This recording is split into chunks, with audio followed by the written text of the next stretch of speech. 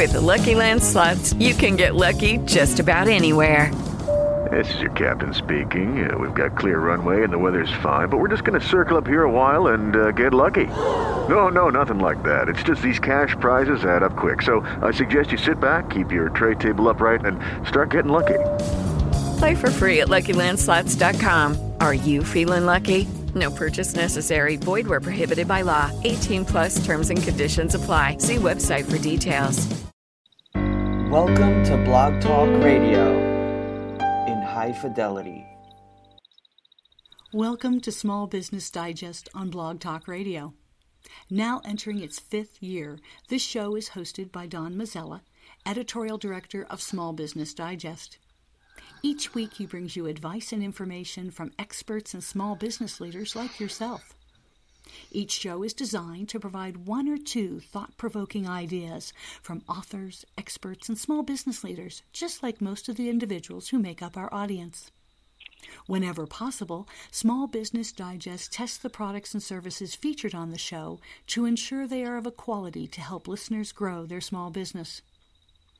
Guests do not pay to appear, but are chosen for their ability to provide ideas and suggestions to improve operations, expand marketing, reduce cost, enable better personnel management, and add profits. Remember, all of our shows are archived at www.blogtalkradio.com/smallbusinessdigest. You can hear this show and all others at your leisure. If you like what you hear, tell others about the program. If you have a question or suggestion, email us at editor@is-incorp.com. Should you want to join us on this program during our live hour each Wednesday at 11 a.m. Eastern Time, dial 646-929-2337. That's editor@is-incorp.com or 646-929-2337. We're only as good as our guest and audience make us. We're particularly happy today. We have a very unusual guest. Kathy Kolbe joins us. She's developed something that I don't know how to explain it. I'm going to ask her to, but I took the test and I found it fascinating how accurate it was. Kathy, welcome to the program. Thanks, Don. But before we go any further, tell us a little bit about your personal background, then how you developed your program, and go on from there. Well, first of all, I grew up in an environment where my dad, whose name was Wunderlich, was always talking about testing and about human behavior and factors. And some of you may know the Wunderlich personnel test from having to use it to get a job. And there's a time in America when it was hard to get a job in any major corporation without taking it. In the NFL, they're now using it in selecting some of the players. What I kept asking my dad was, but why is this test only about how smart you are and how you answer questions about reading and math? And I don't see what that has anything to do with how you take action. And he'd say, yeah, well, I've written my test, and it was a breakthrough. There was nothing like it. It was the first test used in selection.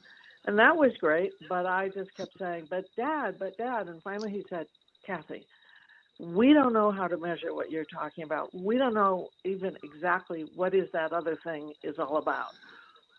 Why don't you go figure that out? I've done my life work. You go do yours. He's saying this to me when I'm 7, 8 years old. So that's exactly what I did. I kept trying to figure out what made people tick that had nothing to do with your intelligence or your personality. And I knew there was something else. And I worked in education. I've taught from preschool through university level. I've consulted with businesses. I've been studying people in all kinds of situations all my life. And I finally realized the patterns of how people act or their modus operandi is tied to their instincts. It's natural. You're born with it. It is what makes you who you are. And I figured out what the 4 instincts were behind it, the 4 basic patterns, and then all of the combinations therein, and put together a way of assessing it and then being able to explain people how to use it. Well, continue. So you developed, and what is it you developed, and how does it work? What I developed, I found, should be called something having to do with instincts or conation, because I already had the test, which I called the if I ever figure out what I'm measuring, because I knew it had to be a part of the mind and probably a part of the brain. I have found through my own brain research and working with 24 different universities that it stems from the part of the brain which is called the conative, Conative. Very different from cognitive intelligence. It is what triggers our mental energy. So I created the Kolbe index, which indexes or takes a sample from questions you ask that have no right or wrong answers, but the pattern I see in it has an algorithm that identifies the degree to which you are either a specialist or a generalist. That's one mode. Or whether you're a sequential organizer or one who kind of throws it to the wind and finds it when you can. Or the third one of those instincts is how much you are comfortable with and seek risk or take on challenges, time, deadlines, that kind of thing. And the fourth characteristic, or what I call action mode, is how you deal with the physical world around you, tangibleness, tactile things. So those are the 5 general areas I found that go into all creative problem solving. In running a small business, we have to have all those things handled, and it can't be just our way. So what I found is if I could measure a small business person's MO, an entrepreneur, and I was very interested in this because I was one. I was doing this all on my own. I got no money from anywhere, no research grants, because no one ever heard of conation and they didn't have any money set aside to study it. I was on my own. Couldn't take any classes in universities in it because no one knew anything about it. So as I began this very lonely, in-depth search about conation, I found that my friends who were CEOs understood that they had to come up with people on their teams who weren't like them, but brought differing abilities. And it wasn't how smart they were. It was how much they could either do the research, or they could design the systems, or they could go sell. So I started categorizing different kinds of jobs in the workplace according to the MO that went with them. And that has led to my developing not only the Kolbe Index, but the APT career program that assesses what's just the perfect fit for you with careers.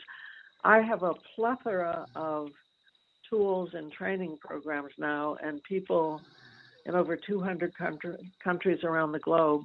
Now it's just a huge enterprise, but it still comes back to that basic, who are we and how do we do our best work? Well, okay. Now you got this. Now, tell us a little bit about the program. And for instance, I took it. You asked me a series of questions. Let's first talk about how you came up with the questions, and go from there. Okay. It took me about 8 years to find just the right questions and to put them with the right algorithm. The questions all are for the user to decide what they would most or least likely do if they were totally free to be themselves. This is not what you were taught to do. It's not what you think you should do. It is, who are you? When you're free, what are you able to do? You pick the most and least, and I started with 100 questions, well, actually 200 questions. I narrowed it down to 100 that worked, but then I had to find the 100 I could put in a pattern that would give me the correct answers. or insights. I also wanted to keep it simple. I wanted to make it a very short, don't have to spend more than 15 minutes on it. So I ended up with 36 questions. You pick your most and least in their everyday situations. It fits for anybody. So whether you're a nuclear scientist, I've done this with astronauts. I've done this with Hollywood actors. I've done it with governors and congressmen. I've done it with religious leaders. It doesn't matter who you are. Every single human being of any age can do this. We have a youth version and an adult version. So you spend less than 15 minutes. You pick what you would most or least do. You do it online at Kolbe.com. You get your answer within seconds. And for the rest of your life, it won't change because our instincts are the one thing that persists in us. They are the core of who we are. And so they're not going to change. You, my friend, are a flaming entrepreneurial quick start. On a scale of 1 to 9 or to 10, you're a 9 in quick start. There are very, very few people who are 9s in any of the modes. We find that where we get 8s and 9s in quick start, those people are probably doing something through communication, through entrepreneurialism, small businesses. They're taking a risk in some way. They're selling something. And they're very good at doing it through speaking. That's the spoken word. The written word, fact finder, again, measured on a 1 to 10, you are a 4. So what I know about you is you're going to call me up and tell me what you want me to do. You're not going to send me a lengthy written thing unless a staff person did it for you. So you'll summarize and you'll give it to me in bullet points. And this is so helpful when we know each other. Because if you're leading a small business and you ask a very bright person who you hired to write something for them and they have less than a 5 in Fact Finder, they simply aren't going to be great at doing that. And you've wasted a lot of money paying them to do it, when what you should do is either farm it out to someone who is a Fact Finder, and every one of my vendors takes to Kolbe. I know what they're good at. We know that some people get in the wrong career, so it's not how many years have you done it. It's what's your Kolbe. Are you a natural at it? Most newspaper writers are Fact Finder and then have quite a bit of quick start because they have deadlines. Magazine writers have a lot more Fact Finder without as much quick start because they don't have to write on short deadlines. TV and radio people are the spoken word. You're in front of the microphone. So that's where you're great. That's not surprising you're doing a podcast. Most of the people with whom I do podcasts are 8s or more in quick start. Now, on that scale of 1 to 10, I'm sure it was no surprise. Are you married? Yes. Okay. Your wife probably got a big kick out of it when she read your result because it confirms what she thought about you. There's no pile of anything that you're going to organize in a way where she could find anything in it. I mean, you don't put things in sequential order. You don't file. You got stacks all over the place, right? You're very, Kathy, you're very accurate. My problem, my wife is very meticulous and does things meticulously, and I'm very much of a scatter type. And we are having great difficulties reconciling the two at times. Well, I got a suggestion for you. We can fix all this and actually make it kind of fun. Has she also taken the Kolbe yet? I'm sorry? She needs to take the Kolbe if she hasn't yet. And when she gets her result and you get yours, that would both be Kolbe A's, then you can ask our system to give you a Kolbe A to A report. And what it does, and I rate every word of every result, I individualize for the results and say, don't even think about asking your wife to do the spokesperson if she's not the quick start. And she shouldn't even think about trying to make you into an organized person. It says not only who you are, but tells you what to do about it with humor. And I was at dinner last night with a couple where the woman was the 10 in Quick Start. Her husband, who is a federal judge, is a 9 in Fact Finder. They're opposites. He's the Fact Finder resistant to Quick Start. She's the Quick Start resistant to Fact Finder. They've been friends for decades. And they said, we cannot tell you how often we have laughed about the fact that we used to get so mad at each other and try to change each other. And then we met you and did the Kolbe.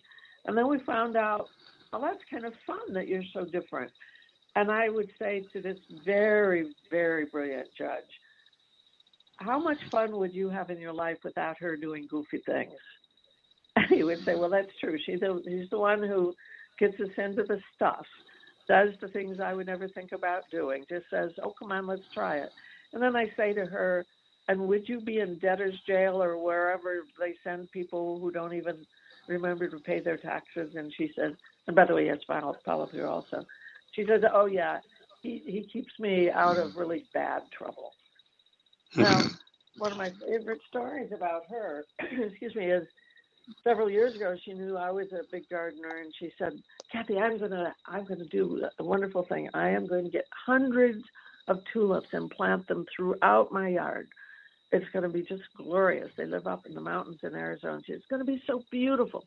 Talked him into, okay, honey, go ahead, plant your tulips. She spent days doing it. Came tulip time, and there wasn't a single bloom. And so they were asking me, what could have gone wrong? And I knew her MO. I knew she wasn't a fact finder. She wouldn't have read the directions. She's not a follow-through. She wouldn't have looked at the pictures of how to do it. She just did it. And sure enough, she planted hundreds of tulips upside down. Now, Kathy, let me interrupt you. Please tell our audience, I've got 3 people. What's your website? How did they reach you? Please. I've had 3 emails to that already. Okay, folks, just go to Kolbe, KOLBE.com. And there's a link to take the Kolbe Index right on the homepage. After you've taken it, then there's a link to take you to the Kolbe A, and there's a link to take you to the apt career. There's so many things you can do once you know who you are. You don't have to plant the tulips upside down. You ask your husband to read the directions if he's the fact finder. And he doesn't have to get mad at her. He can laugh and say, well, honey, I'm investing in the fun times with you. And we can laugh the rest of our life about the upside down tulips. I mean, it just changes the dialogue. Well, Kathy, you've raised so many issues, I don't even know where to start. But I'm going to tell you that, to my wife's credit, she hasn't tried to change me. She has reached the point of being, after all these years, she has reached of being exasperated with me, with my various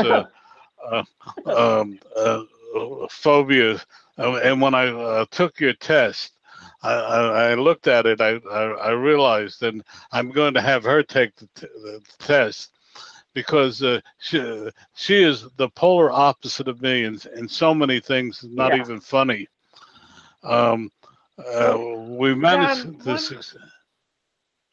You first, Kathy.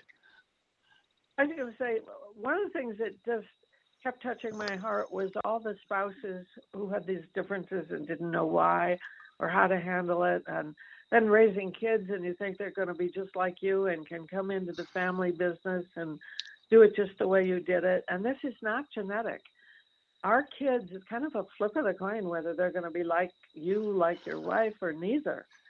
So that's why with my stepdaughter, of all things, I mean, it's so interesting and ironic that my stepdaughter and I have just written a book called Business is Business. And it's tips and tricks for how to use my work in running family businesses and being in a family business and changing the dialogue. Instead of do this, don't do that. It's be who you are, come into the business in a role that suits you. not in a role that the myths say, oh, all wives are follow-through. No, there are as many follow-through males as females. So every wife should not be the bookkeeper. Every husband should not be the salesperson or the strategist. Every oldest son should not be the one who's going to take over the business. I was the baby in the family of 4 kids.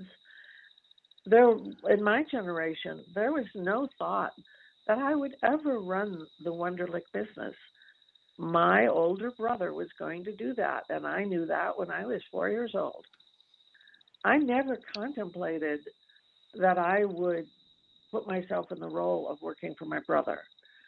He was very different cognitively, is very different in affect, social styles, and I was a crusader in causes where I wasn't going to be told by anybody else what I could or couldn't say. So anyway, I had to start my own business, but I couldn't do it alone. And over the years, I've brought family into it. My husband's worked in the business for 18 years. Now, I've turned the business as the founder over to my son and stepdaughter.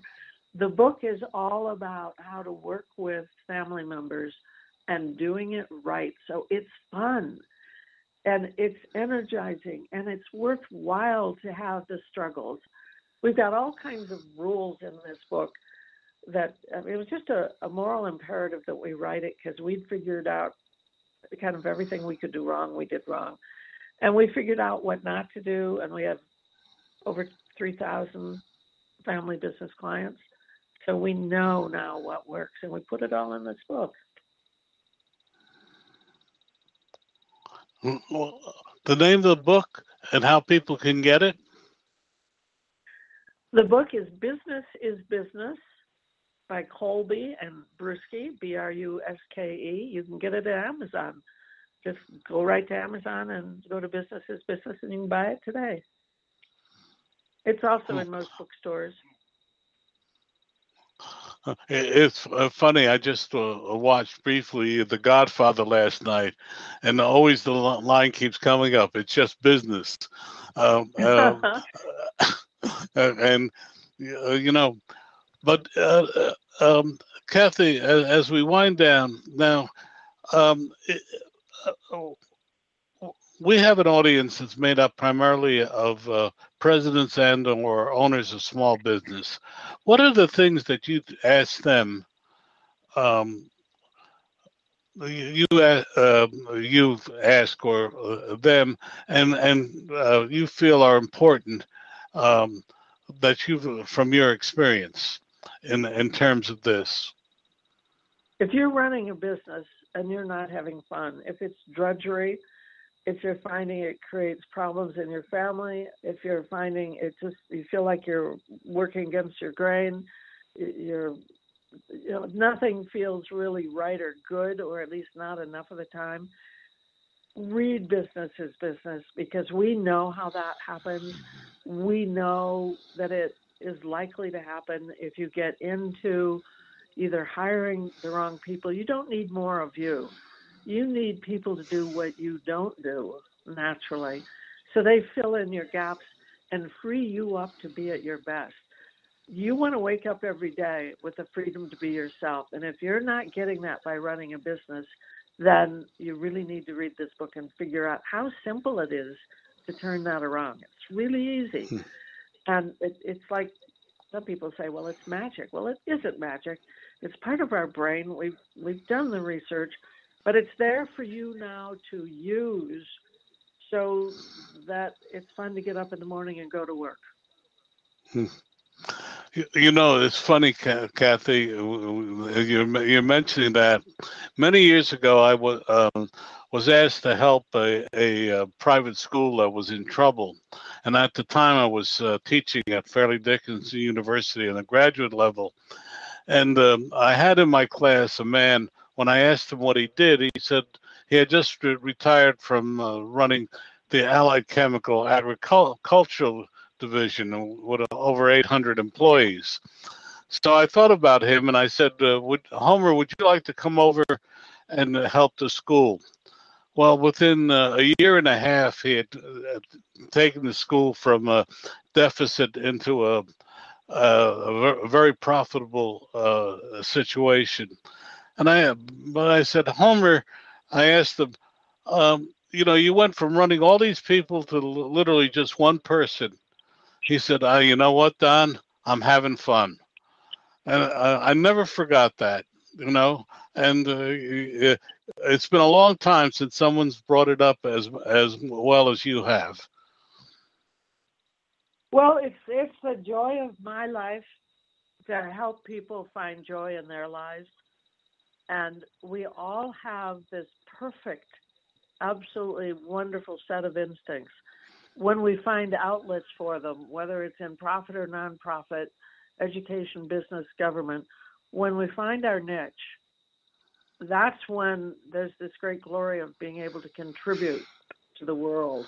And I think there's a deep-seated need inside all of us to make a difference in the world. And every one of your listeners who isn't doing that right now today can start doing it by the end of the day. Well,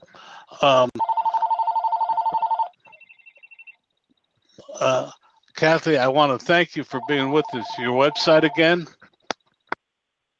It's Kolbe, KOLBE.com.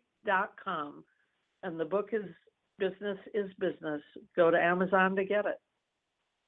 Well, thank you, Kathy Kolbe, for being with us. And I certainly learned a lot from your program, and hopefully our audience did as well. Thank you so much.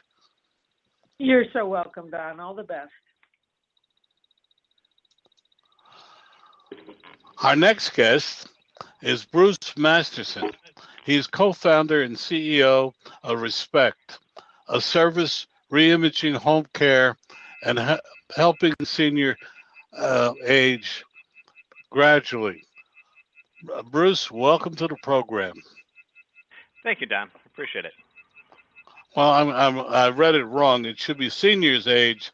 We're going to get into it. We always ask our guests first to say a little bit about themselves personally before we talk about anything else. So tell us a little bit more about yourself. Well, I've had a couple different careers. I started out with an MBA from the University of Chicago Booth School of Business in 1977, which is about long enough ago that I don't remember anything. But I did spend 20 years as a P&L leader at McGraw-Hill and at the Reuters Group, both multinationals in the UK and New York and Chicago. And in the last 20 years, I've been in the information and professional services businesses, a number of companies backed by venture capital and private equity firms as the CEO or COO in those companies. Oh, short succinct. I'm also an ex-McGraw-Hiller, so we have something in common. Indeed. It's I'm going to go sideways for a moment, if I may, and talk about that was an organization that was more family than any other corporation I've ever heard of, and people still talk about it fondly. I don't know if you feel the same way. It was a good organization overall. We had sold our company to it. With an econometric consulting firm, and it was an okay parent. It wasn't the best parent in the world, but an okay parent. Okay. Now, tell us about Respect. What is it, and what's unique about it? Okay, well, Respect is a elder care company, so we provide caregivers for folks that want to stay living in their homes. And the unique thing that we do, first, is we really focus on the quality issues. So the biggest thing that we're concerned about is making sure that we have great caregivers. And we recruit we actually hire about 1 out of every 25 that applies, which means we're about twice as selective as our competitors, which it makes life a little tougher trying to find good people and trying to hire people, but we'd rather do that than hire someone that is not going to be great and wouldn't be someone that I'd want in my home or my parents' home. The second thing that we've done is we invested pretty heavily in a mobile app and technology to give our clients the ability to basically see the caregiver up front. So in most agencies, you're going to get whoever's up next in the batter's circle. We give you a choice of caregivers based on what your needs are. And that's kind of unique in that we give the client can look at the skills and training and background. They can look at how other clients have rated the caregiver. And they can even see a video, a couple of minutes of high-definition video of the caregiver to get a feel for who are they. Then the other thing that we did that really is unique is the ability for the family to stay connected with the caregiver and with their loved one. So let's say that if your mom had a caregiver come in this morning at 10:30, but you're on the radio, and obviously you can't pay attention to it quite as closely. You could use our mobile app and literally see like an Uber car that caregiver going towards your mom's home. So you'd have that really level of comfort that the caregiver really is going to be there. And that's really critically important. And then the second thing is whether you live next door to your mom or across the country, you get a daily report electronically through the app of what the caregiver did for the day and how your mom is doing. So it just keeps everyone much more connected, and we think that's really critically important.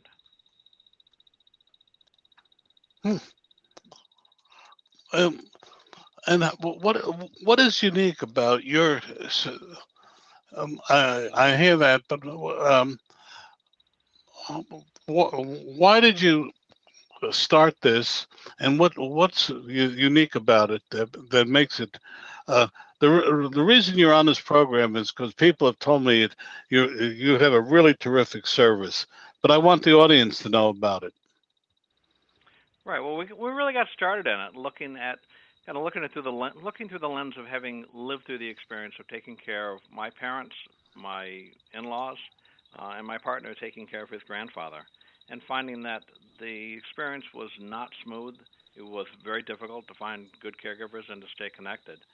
So we really became convinced that we could reimagine the elder care experience by providing clients greater transparency in that caregiver selection process. So we give clients a curated choice of caregivers based on their needs. And that's pretty unique. That the ability to provide more communication between the caregiver, client, and family is also unique. That in most agencies, at best, you're going to have a spiral-bound notebook sitting on your mom's end table. And if you happen to live nearby, you might be able to read it if you can read the handwriting. And we do that in just a much more structured way, and obviously it's clearly easy to read because it is electronic, and you can there's no reading through someone else's bad handwriting. And then finally, we just give caregivers a better work environment. We think that's a critical piece as well. We pay our caregivers about 20 to 25% more than our competitors do, and we can do that because we've built a lot of efficiencies into the system that we've built, that we designed. Well, what are some of the questions you ask potential clients, and what are some of the things they should be asking you? Good questions. So we start out with we call a case assessment. We have a nurse that will come and visit the client and do about a half an hour case assessment. And they're really going through all the different factors that lead into the client needing care. So they're covering, have they fallen recently? What's their general health? What medicines are they on? We really want to know a fair amount about that client so that our caregivers can do a great job of taking care of them. Other kind of things that we explore is what are the family dynamics, and how can we help that family become more connected to the care that their loved one needs and is going to get.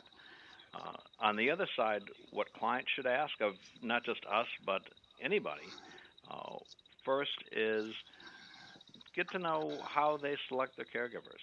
What process do they really run through? We go through a 7-year criminal background history check for every county they've lived in. We do a full drug and alcohol screen.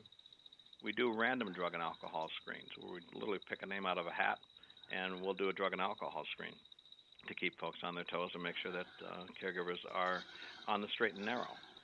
They should also ask, what kind of contracts do you have? We have basically a 2-hour commitment, and that's it. So if you want a caregiver for tomorrow morning for 2 hours, you can get a caregiver for 2 hours tomorrow morning and have no other obligation, no other cost. Uh, so that's a critical piece, because a lot of times you'll get hooked into a longer-term arrangement that you may really not want. So those are kind of touchstones that clients should be looking for. What do you look for in terms of employees? That's an easy question. We look for, I guess the easiest way to answer it is someone that we would like to have in our house or our parents' home. So we're looking for people that are responsible. For example, we reject caregivers during the interview process and the onboarding process if they show up late for an interview. We look for people that are going to be compassionate about what they do. So, for example, if during the classes that we run for our caregivers before they start, if they're sitting there playing with their smartphone, we think they're not very compassionate and not really focused on what they're doing. So we'll reject them as well. The other things that we look for are people that have good training. About 85% of our caregivers are certified nursing assistants. 100% of them have experience, because working at someone else's home alone is very different than working in a hospital or a nursing home environment. And it's a different kind of a job. So we want to make sure that they know what they're getting into and they like it, they enjoy it. Well, it's very interesting. I had my father, this is many years ago, and I had to find a home health aide, and I was very fortunate to find one who not only was very good but spoke Italian. Do you? I guess I don't know. Do you have that problem? No, not problem. Let's say opportunity. I mean, where you have older generation with the language differences, or is that not in this day and age as important?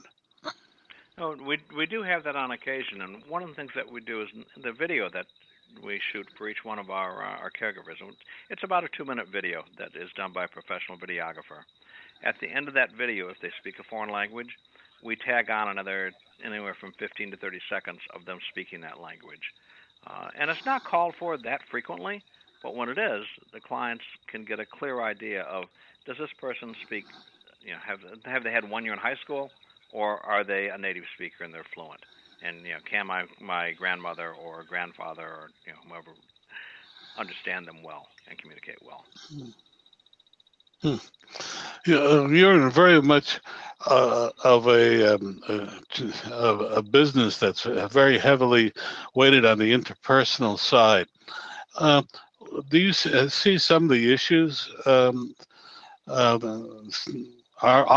rephrase the question. Are there issues dealing with essentially such a personal business, and how do you overcome them? There certainly are issues, and one of the biggest ways we overcome it is by really making sure that there's a great personality fit between the client and the caregiver on both sides. So, for example, the clients for a long-term engagement will typically interview the caregivers. The family will interview the caregivers, so they get a really good feel for who is this person I'm asking in my home. We'll also give them, if they want to do a trial run, we'll give them 2 hours of totally free service, no cost, no obligation on their side, to test out a caregiver to make sure that there's a good fit.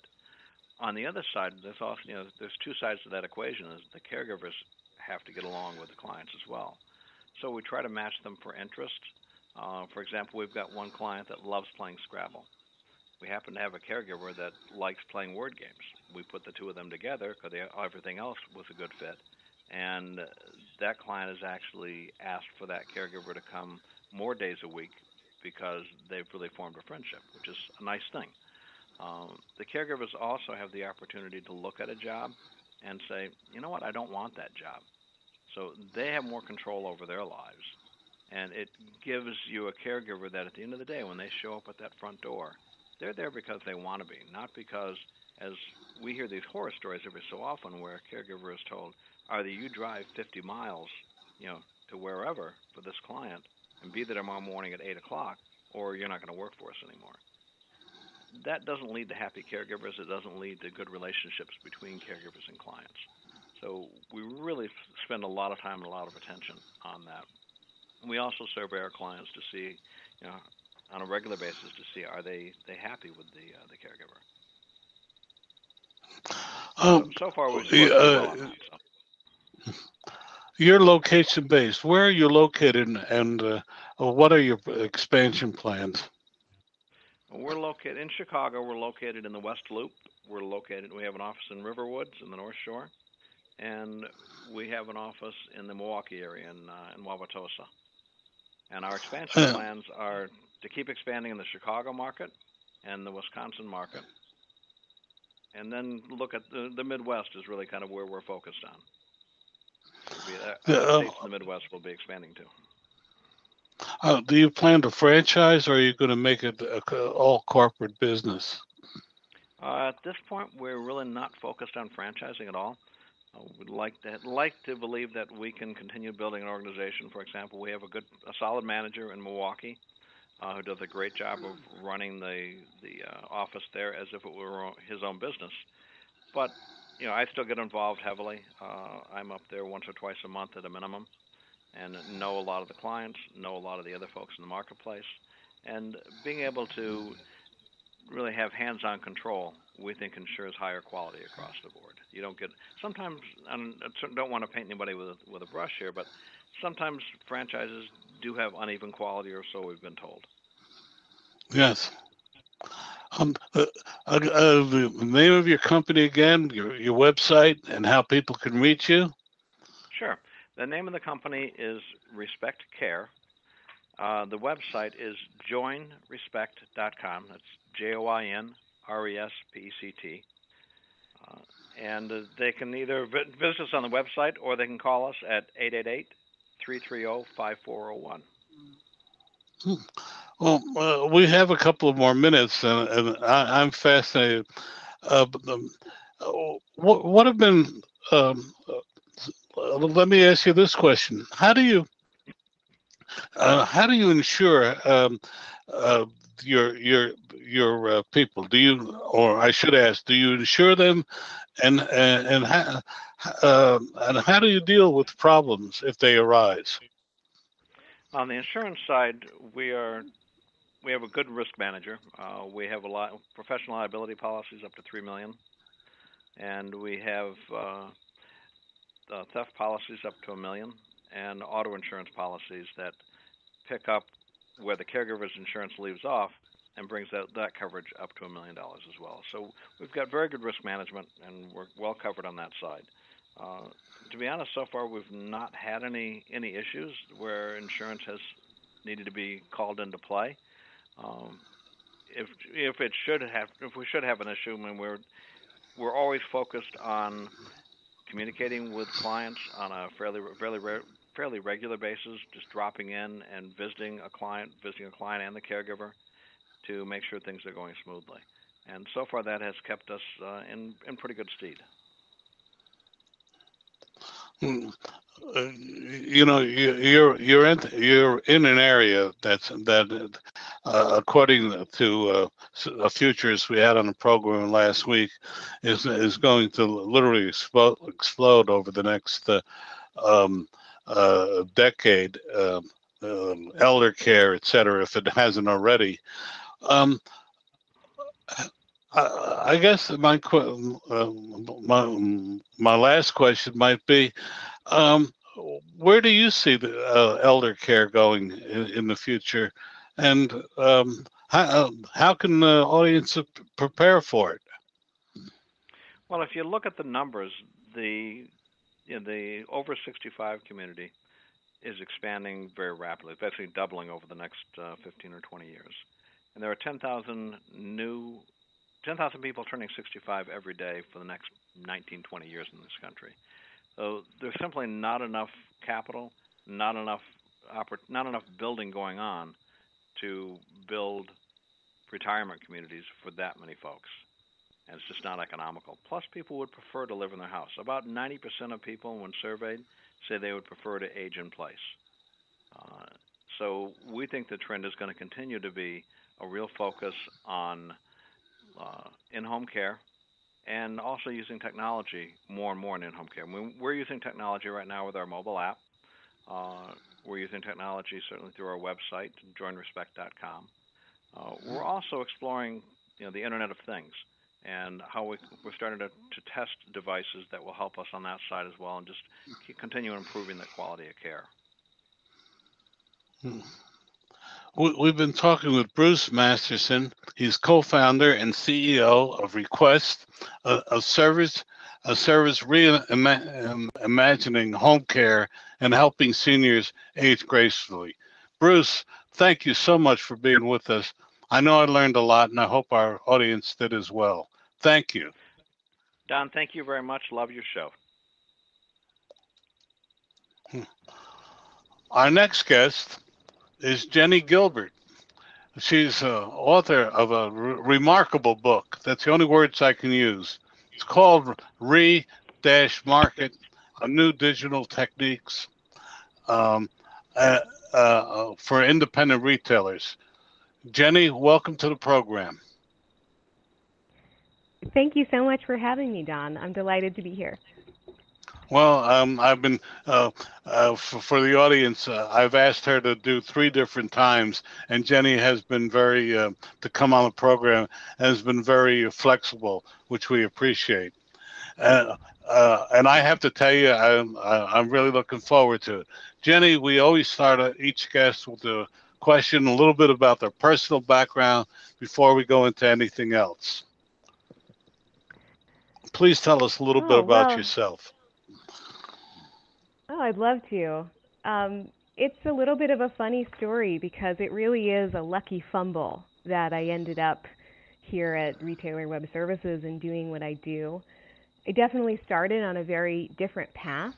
I went to school for and became a board-certified music therapist. And after being a clinician for a while, my brother, who owned a little lifestyle software as a service business that he ran himself, asked if I would be interested in taking a little break before I went back to graduate school and help him with the business for a bit. He wanted to move it from New York to Arizona, and he was very clear to tell me, Don, that I very well might run out of things to do before those couple months were up. That was 11 years ago this October, and I can tell you I have never run out of things to do yet, and the two of us have built the business from just us to about 60 employees, and we are so lucky to serve about 2,000 other small businesses across the U.S. today. And what do you do? So our firm exists.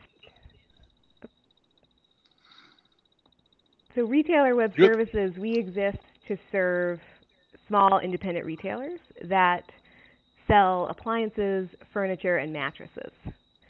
And we exist to help them realize the promise that technology has to help their businesses grow and compete. And we do that through a variety of web and digital marketing services. Oh, okay. Our audience hasn't had the adventure of reading your book. What is your website so people can get to it quickly? Sure. Our website is retailerwebservices.com, and you can click on Our Books in the upper right-hand corner to get to our new book or our previous one as well. Okay, so your book is all about new digital techniques for independent retailers. Now they are under a real pressure because they're competing with the big boxes and stores. They have limited budgets, and they depend on people like you. So tell us some of the things that you tell your retailers and that people should know. It used to be, Don, that, a small business could go online and they could look at the website of their competitors, or they could study the advertising of businesses they admire, and they could learn about the strategies they were using and employ the same ones. But as technology has gotten more and more sophisticated, it becomes harder and harder to see these things on the surface. How did Nordstrom's know to send me an email with that exact pair of shoes in it? So those are the types of education that we're trying to bring to small businesses because you can't really see them on the surface anymore. So this book is all about helping them learn about those advanced techniques, which they really can use if they find the right partners to help them implement. Keep going. You're on a roll. Well, make sure to shut me up, Don, if I talk too long, because I could get on my soapbox and keep going all day. We want you to. It's interesting. You're the guest. Please talk. Well, it's so interesting. I talk to small business owners all day, every day, and I hear so often that there's this fear that the new technology out there is going to be a barrier, that it is inaccessible to them. It's something their giant competitors can use, but they could not possibly ever afford to implement themselves. And I can understand that fear because for almost all small business owners, technology is not their area of expertise. This is widely outside of their comfort zone. But one of the best pieces of advice that I can give to small business owners anywhere is that, in fact, although technology can be intimidating, it is also one of the great equalizers that has risen up over the last several years. Think about some specific things, for example. Compare the cost of expanding the amount of merchandise that you show online on your website versus the cost of moving into a larger showroom. And when you start to think about those examples, you can see how there is opportunity out there to use technology to your advantage and take advantage of the same techniques that the big competitors are using and win. The key, though, is that most small businesses, you can't really take that challenge on yourself. You don't have an IT team full of software developers or millions of dollars in your budget to develop these things. And instead, what they have to do is, learn about them and recognize what's out there and working, and then seek out good technology partners that have put in that R&D and that investment in making great products, and they can participate in using them for, a very small subscription fee.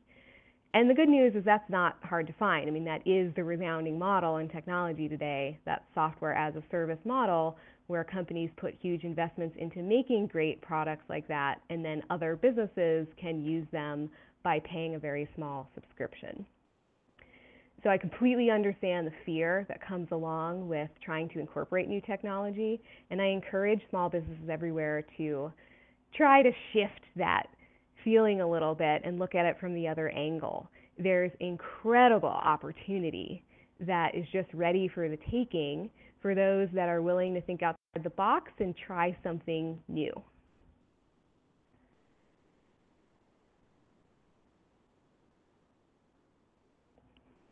Don, does that echo what you've heard from small businesses as well? Has that been your experience?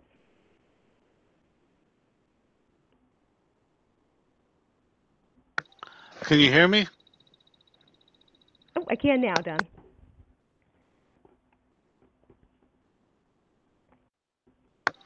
Do you hear me now? I can Jennie, hear do you now, hear Don. me? You can? Yes. Okay. Sorry, my microphone went on and off. I wanted to give you a plug. We're talking with Jennie Gilbert.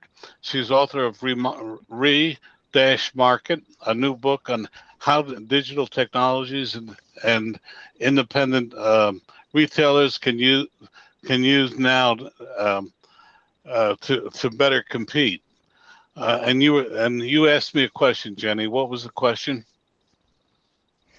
I was curious, Don, if in your interactions with small businesses you had heard some of the same fears, worry that the technology their competitors were using, especially the large ones, was really a barrier that they couldn't incorporate themselves. Absolutely. All the time we run into it. The problems, in fact, we've seen studies that indicate really less than 25% of small businesses really understand and evaluate what their online and social media does, and that there's still a feeling that a majority of smaller businesses do not use social media to the extent that they can use it, even with a limited budget. What do you think about that? That stat makes a lot of sense to me and doesn't surprise me. Other than, it is a shame because compared to so many of the traditional advertising methods that have been available to small businesses, there's so much more data that you can actually get back from digital marketing techniques. You have no idea how many people actually saw your advertisement in the newspaper, but you absolutely know how many people saw your promoted posts on Facebook. And even with that data available, I find, as you've mentioned, that a lot of small business owners, they don't necessarily know exactly what to do with that information. And so they are left with that feeling of unease. How well is this working for me? That's actually a big part of why in our new book we have a whole chapter on analytics and how you can specifically use those and dig into them to help you understand how successful or not successful a campaign was and what you might be able to do differently in the future. Well, let me ask you a question. Let's take a furniture retailer, which I know just enough about to be dangerous. And at one point, having covered the furniture marts in North Carolina, et cetera, years ago, the neighborhood furniture store was a part of Americana, but they're very limited, relatively speaking, limited today, and that the chains are taking over. How does a local retailer, a furniture retailer, separate him or herself from the crowd on the social media? Can you give us an example? Yeah, what a great question, Don. I love furniture retailers. Some of the nicest people I've ever met own beautiful furniture stores that serve their local community. And there's a lot of opportunity out there for furniture retailers. I think that the first thing that a furniture retailer needs to understand is that they do not operate their business in a vacuum. And their consumers, their prospects, have been heavily influenced by their shopping experience with other retailers like Amazon. And they have certain expectations now of every business they come in contact with, whether it's a big, giant corporation like that or it's their local furniture store where they want to buy a new living room set. And so understanding that the furniture store's business, really, their goal is to try to do everything possible to make interacting with them and researching buying from them and shopping from them and eventually purchasing from them as convenient and as pleasant an experience available on any device the retailer chooses as it would be if the consumer was shopping with a giant. So there are lots of things that they can do, like reaching out, putting information on their Facebook page about promotions that they have coming up, following up personally with people who've been on their site and entered their email address, making sure that they're telling people on their website what products they can come in and see today versus those that would be special ordered. Those are not giant tasks that are impossible to execute. They're very well within the realm of possibility for every independently owned furniture store.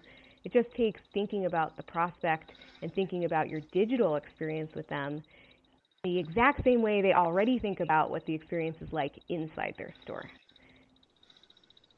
Making sure that in the digital world, they're just as helpful as their expert salespeople are inside the store. Does that make sense, Don? Very, very much so. We're talking with Jennie Gilbert.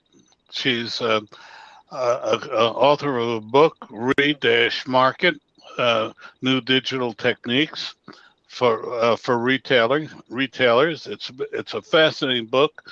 I recommend it to any retailer, for that matter, anybody that's interested on it. We have our next guest waiting online, and Jennie, I was wondering if you might stay on. Our next guest has a very unusual company, which I'm going to ask her to talk about, and then if you want to chime in, I'd love for you to chime in. Would you consider it? It would be my pleasure. Okay. Well, our next guest, welcome to the show. I'm going to let you introduce yourself, and welcome to the show.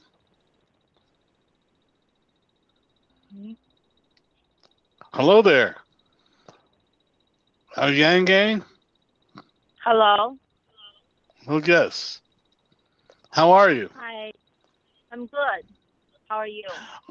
I'm sorry, I probably tossed you a curve, but I wanted you to introduce yourself because you have such an unusual company, and I wanted you to tell our audience in your own elevator pitch who you are and your company. Hi, I'm the owner of amiclubwear.com.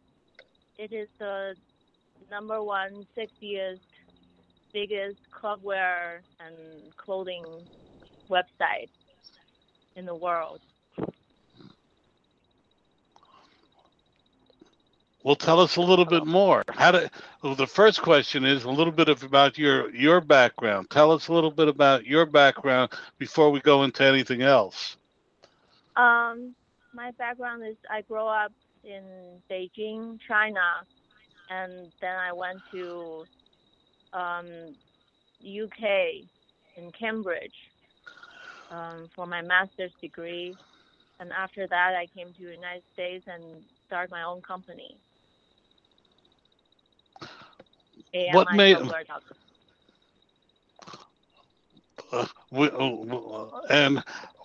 what made you found the company, and how did you come up with the idea for the company? I started the company on eBay because there are some styles of shoes that I can't find anywhere in the stores.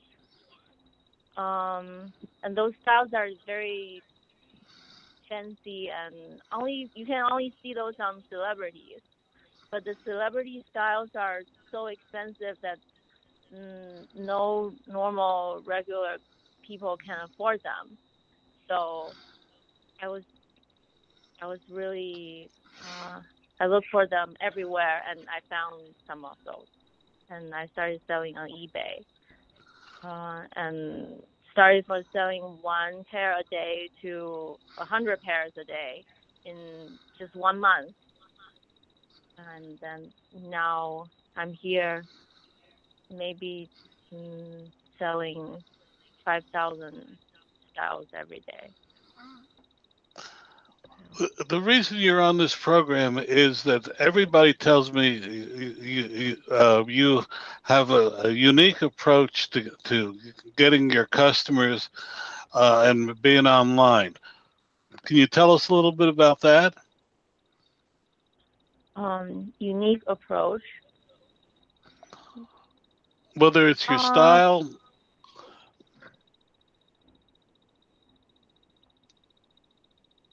Whether it's the clothes, what is it that makes you so unique, to make you one of the largest in the world, if not the largest? We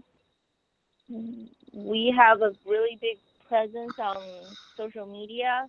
We have 500,000 followers on Instagram, around 1 million followers on Facebook, and we have thousands of videos on YouTube that people talk about our products.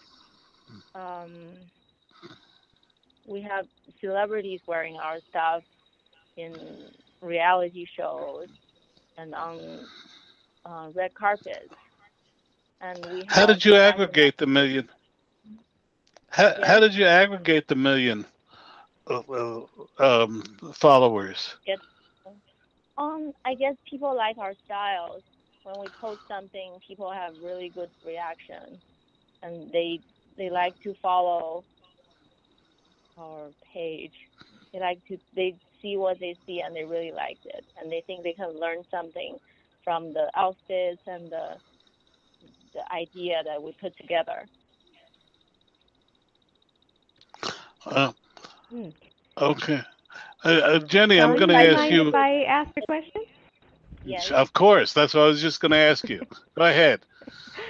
I must have been reading your mind. It's such a pleasure to meet you. My name's Jennie, and what a great business it is that you're running.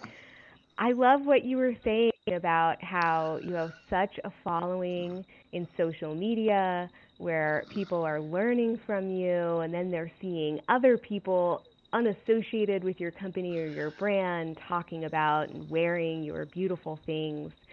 It speaks to me so much about the democratization of trust out there and how much consumers are interested in what other people think about products as opposed to the more traditional experts in an area like the brands themselves.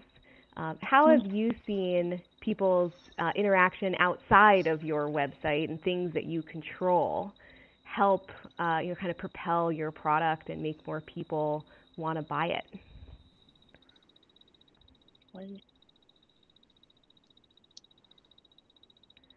Have you seen a lot of people leave reviews or reshare or repost things that you've put out there?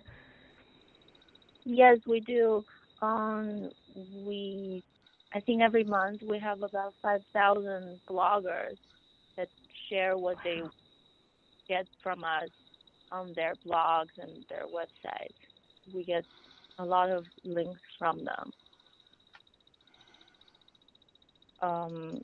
And also people wear our stuff and post on Instagram, Facebook, and other social media.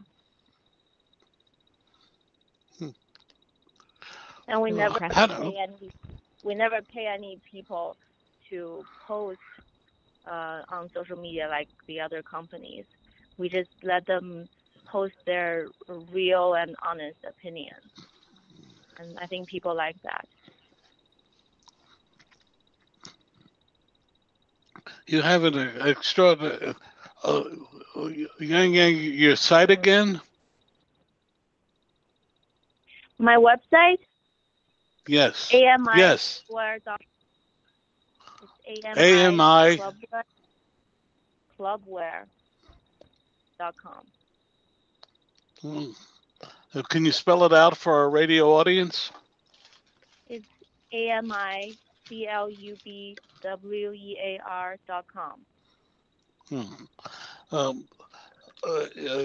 Several people just nominated you for this program.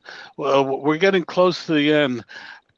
What have been the three biggest issues you've faced growing your company? The biggest issue. Sometimes we grow too fast for ourselves. Like this year, Black Friday, we had so much traffic on the website that the website started to load slow and almost crashed. And it was really sad when I got text messages from my friends telling me that the website is not working. But luckily, we have good programmers, and they got the website back up in half an hour.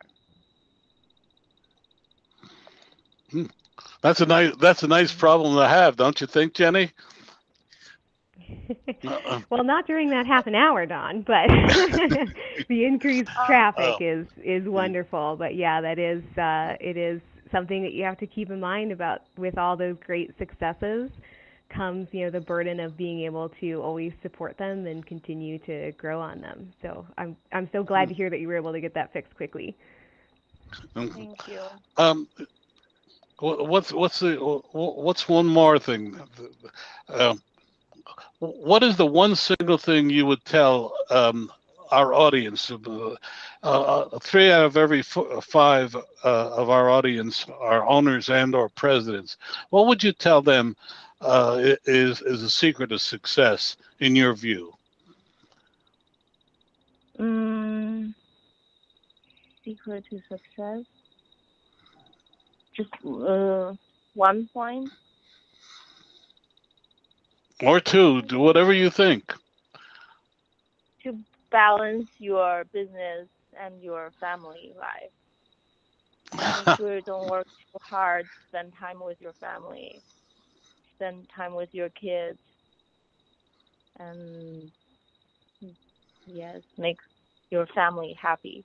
I have 2 little kids, so I always make sure I spend time with them.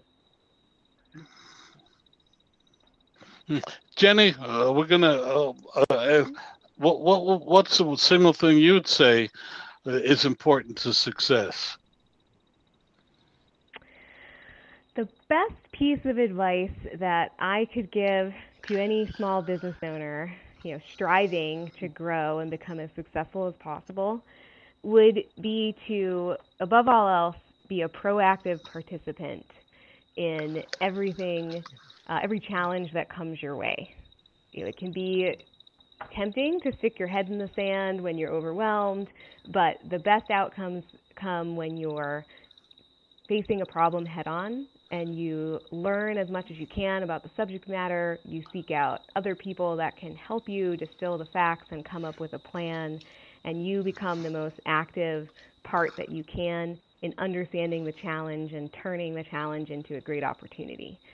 So, take heart. There's so much help out there. There's so many wonderful business books and great coaches and people that can help you. Every challenge that comes your way is an incredible opportunity that you can turn into maybe the best thing that ever happened to your business. That's great advice. Yang and Jennie, Thank you so much. Both of you, thank you so much for joining us and making this part of the program one of the most interesting ones I've had in quite a while. Thank you both for joining us. Thank you. It's such a pleasure. Yeah, thank you very much for having us on.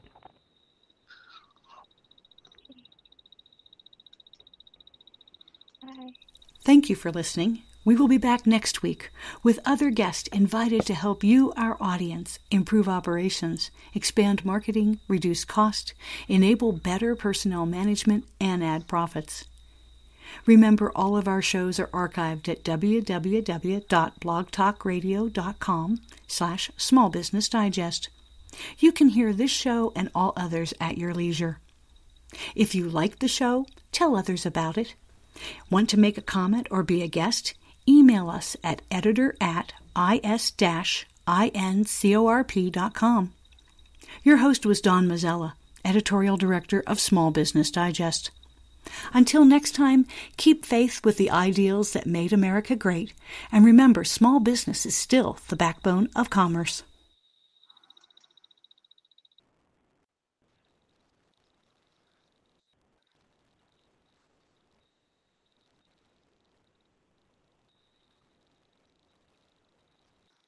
Judy was boring. Hello. Then Judy discovered ChumbaCasino.com. It's my little escape. Now Judy's the life of the party. Oh, baby, mama's bringing home the bacon. Whoa, take it easy, Judy. The Chumba life is for everybody. So go to ChumbaCasino.com and play over 100 casino-style games. Join today and play for free for your chance to redeem some serious prizes. ChumbaCasino.com. No purchase necessary. Void where prohibited by law. 18+ terms and conditions apply. See website for details.